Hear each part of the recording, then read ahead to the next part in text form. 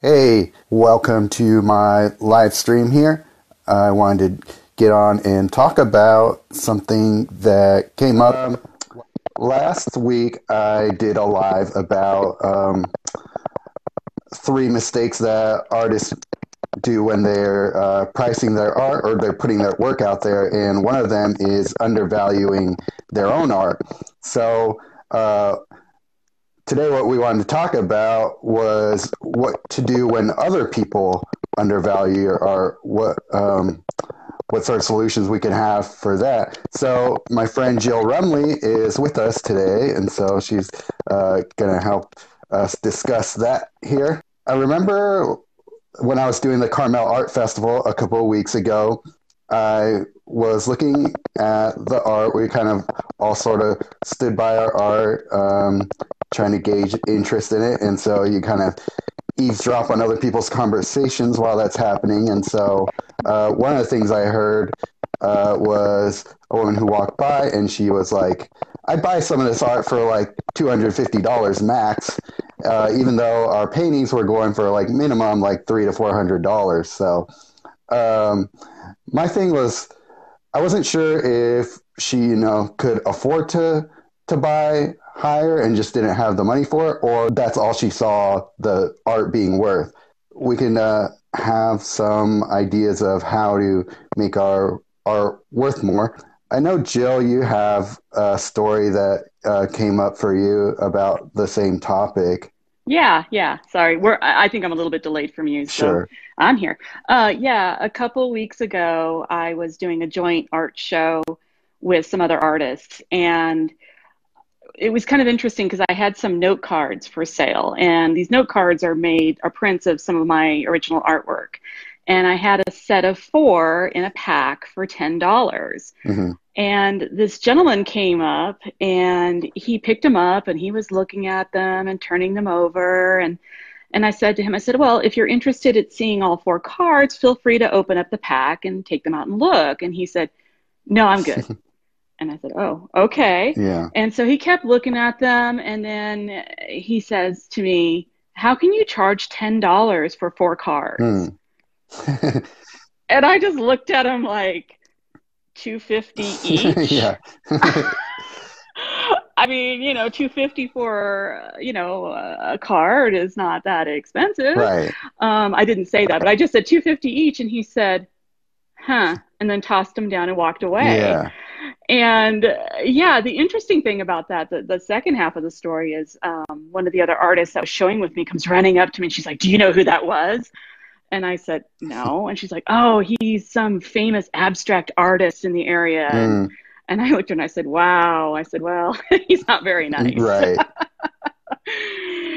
And, in that moment, I stuck to my guns. I didn't say, oh gosh, am I charging too much for Right. this? And I didn't get worried. I was confident that the price I'm asking for my work is justified. Right. Yeah. Um, yeah, even just like breaking down what it actually costs to create a card, like you have to factor in the cost of printing them or getting them shipped or whatever from it. So I mean, $10 for 4 pack cards still sounds kind of like a bargain to me anyway. So yeah. Yeah, it's just also a matter of like you're putting yourself into the art, even if it is just a printed piece of whatever kind of card stock that it might be, it's still your imagery on it, and probably the lowest barrier to entry to owning an image of yours to take home. So in that way, yeah, Yeah, and it's original. yeah, exactly. It's completely original. You're not going to see this. You're not going to see these cards anywhere else. And yeah, it's kind of an interesting thing. And yeah, I mean, the overhead to getting them printed and putting them together, and the manpower and getting the plastic wrap, and even sitting at an event all weekend, there's a cost to that. Hmm. And yeah, and if you go to like Target, I mean, a greeting card is like $6. Is that right? Jeez, I didn't know they were that expensive now. Yeah, they can be really expensive. I mean, you might be able to get one for like five, but they're like $5, $6, $7 Oh now. wow. Huh. Yeah. I'll just keep going to Trader Joe's for my greeting cards, and they're a little less expensive there. There you go. um, so yeah, there's just a couple ideas that I had for when you get tested in that way, I guess, of how people might see your work and be like, well, why is it worth that much? So, how do we ensure that our work is being looked at as the prices that we deserve for them? So one of them is the presentation. Your cards, you probably had them wrapped, or that they were, just like four loose cards that you're handing out or something like that. There's probably something you did there to increase the presentation there. Yeah. So yeah, there's that way, and then obviously if it's a painting, you got to frame it well. Make sure that it's a decent looking frame. Even if it's not a framed painting, same thing. Like a lot of people put the unframed work in like those plastic sleeves, and then they put a cardboard backing behind it, or something like that, where the package is not just strewn together in a box, everything like that. Another one is having a strong brand around your art, and that's also goes into presentation. That's definitely one of the bigger things. It goes into the presentation of it, but also how you present yourself as an artist, and all the visual cues around your work that present yourself in a way that shows how valuable you are. You can keep a consistent sort of look and message around your art and your business, and that therefore shows people like, okay, you have something going on here, and you care enough to present it in a way that makes people be invited in to take a better look at it. I had an idea that just popped into my head. Sure. So I do a lot of art shows with my art guild. And one of the things that I think really helps with the presentation, especially if you're a solo artist or doing a joint show with someone else, is having not professionally, but a professional looking tag that is printed out, not handwritten, Yeah. so that it's clear. And and that the description is clear, the medium, the size, and the artist's name, and then the price if that's what you're doing, rather than just having something written on a scrap of paper and taped on the wall, which I've seen done. Yeah. But I think just having all these little clean details, just like you're doing a purposeful presentation, and that you look like you're put together and that you're organized. You have business cards, you have flyers or postcards that describe your art. Yeah, absolutely. Yeah, and that is definitely part of presentation and branding and all that as well.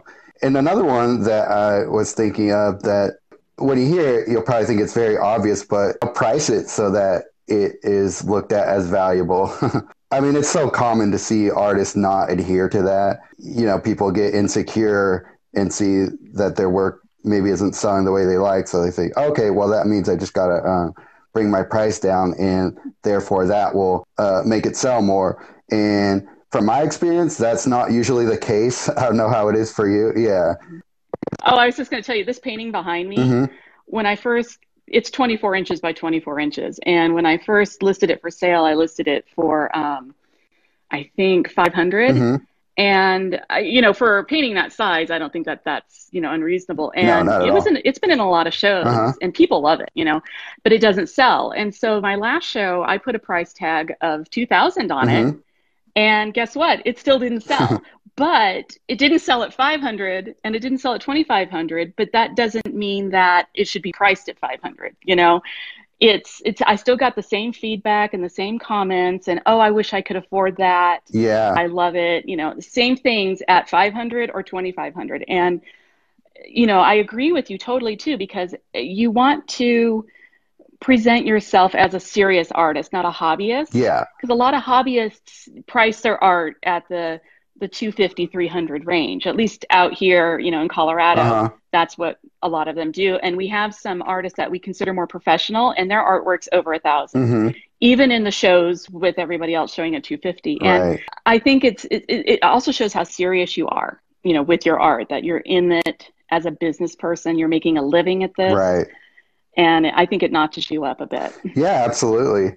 Just getting comfortable around that price that you set. You yourself as an artist should know what you need to make from your art if you're a professional artist. So holding to that line and being confident about that, and also ways to be confident about it is working on steps 1 and 2, presentation and the strong brand will help you stay confident. Internally, you're not quite that confident yet. You can at least stand behind, okay, well, at least I know my frames and my packaging are great.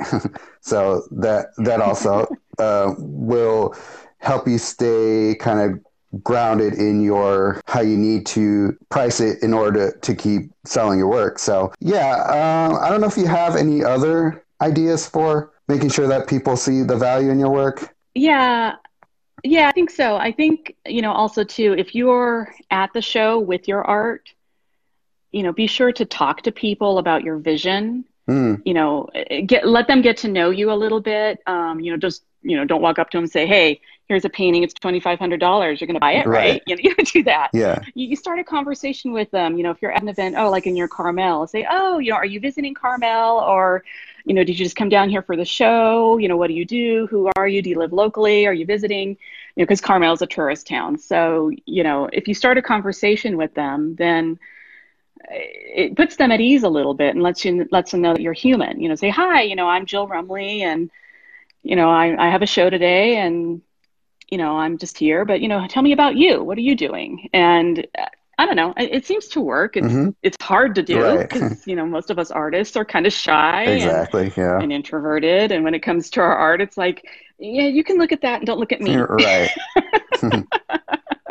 Just owning it and being solid and just keep practicing. I mean, even if you stumble and blush and get at a loss for words, just keep trying. That person will walk away and go, oh, okay. But another person will walk up, and that's another opportunity. Right.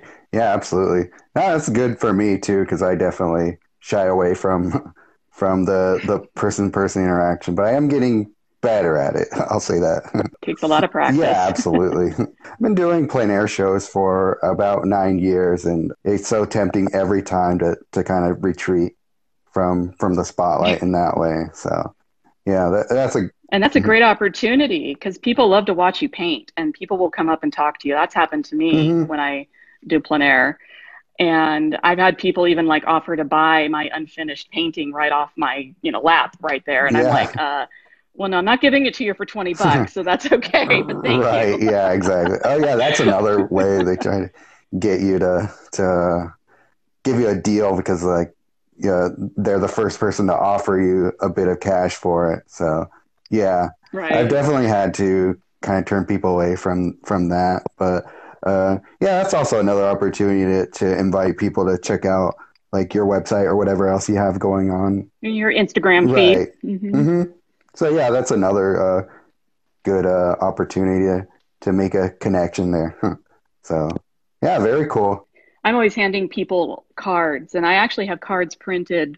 I use moo.com, and you can actually print your artwork on them, and you can print 50 different cards in one order. So you could have 50 different paintings. Yep. And I usually like hand a handful of them to people. I say, pick the one you like. Oh, awesome. And people are like, oh my gosh. And then they'll say one, they're like, well, I really like that other one too. I'm like, take 2. Hang it on your fridge, give it to a friend. Yeah. And it's kind of fun to do that. So that also just kind of notches you up. They're like, wow, these are really high quality. And yeah, they do cost like 50 cents a piece, but I think it's worth it when you hand somebody something and then they get to choose which one they like most. And you can kind of say, okay, yeah, a lot of people like that fish painting I did. Yeah. Yeah, that's another good way to just do like a little bit of a covert little market research and be like, oh, which one do people like as much? And maybe I'll make a print of that one or something like that. So exactly. And yeah, and it's pretty consistent. People tend to like the same ones, So yeah, it's kind of a covert way. I like that. Yeah, exactly. Well, cool. Yeah, I think we covered it. Yeah. One thing that maybe people who are watching this maybe on the replay as well, if you guys have an idea of what's something that maybe we miss of an idea to raise the value in your own work, or also an experience where you guys felt like you undervalued your work. That'd be kind of fun to hear stories of that as well. And maybe some interesting discussion will come from that. Yeah, go ahead and leave those in the comments here below. This was fun. Thanks, Jill, for coming on and helping me discuss this. Yeah, thanks for inviting me. It was great. All right. Yeah. Well, go ahead and leave us a comment below, and I'll talk to y'all soon. All right. Bye, Jill.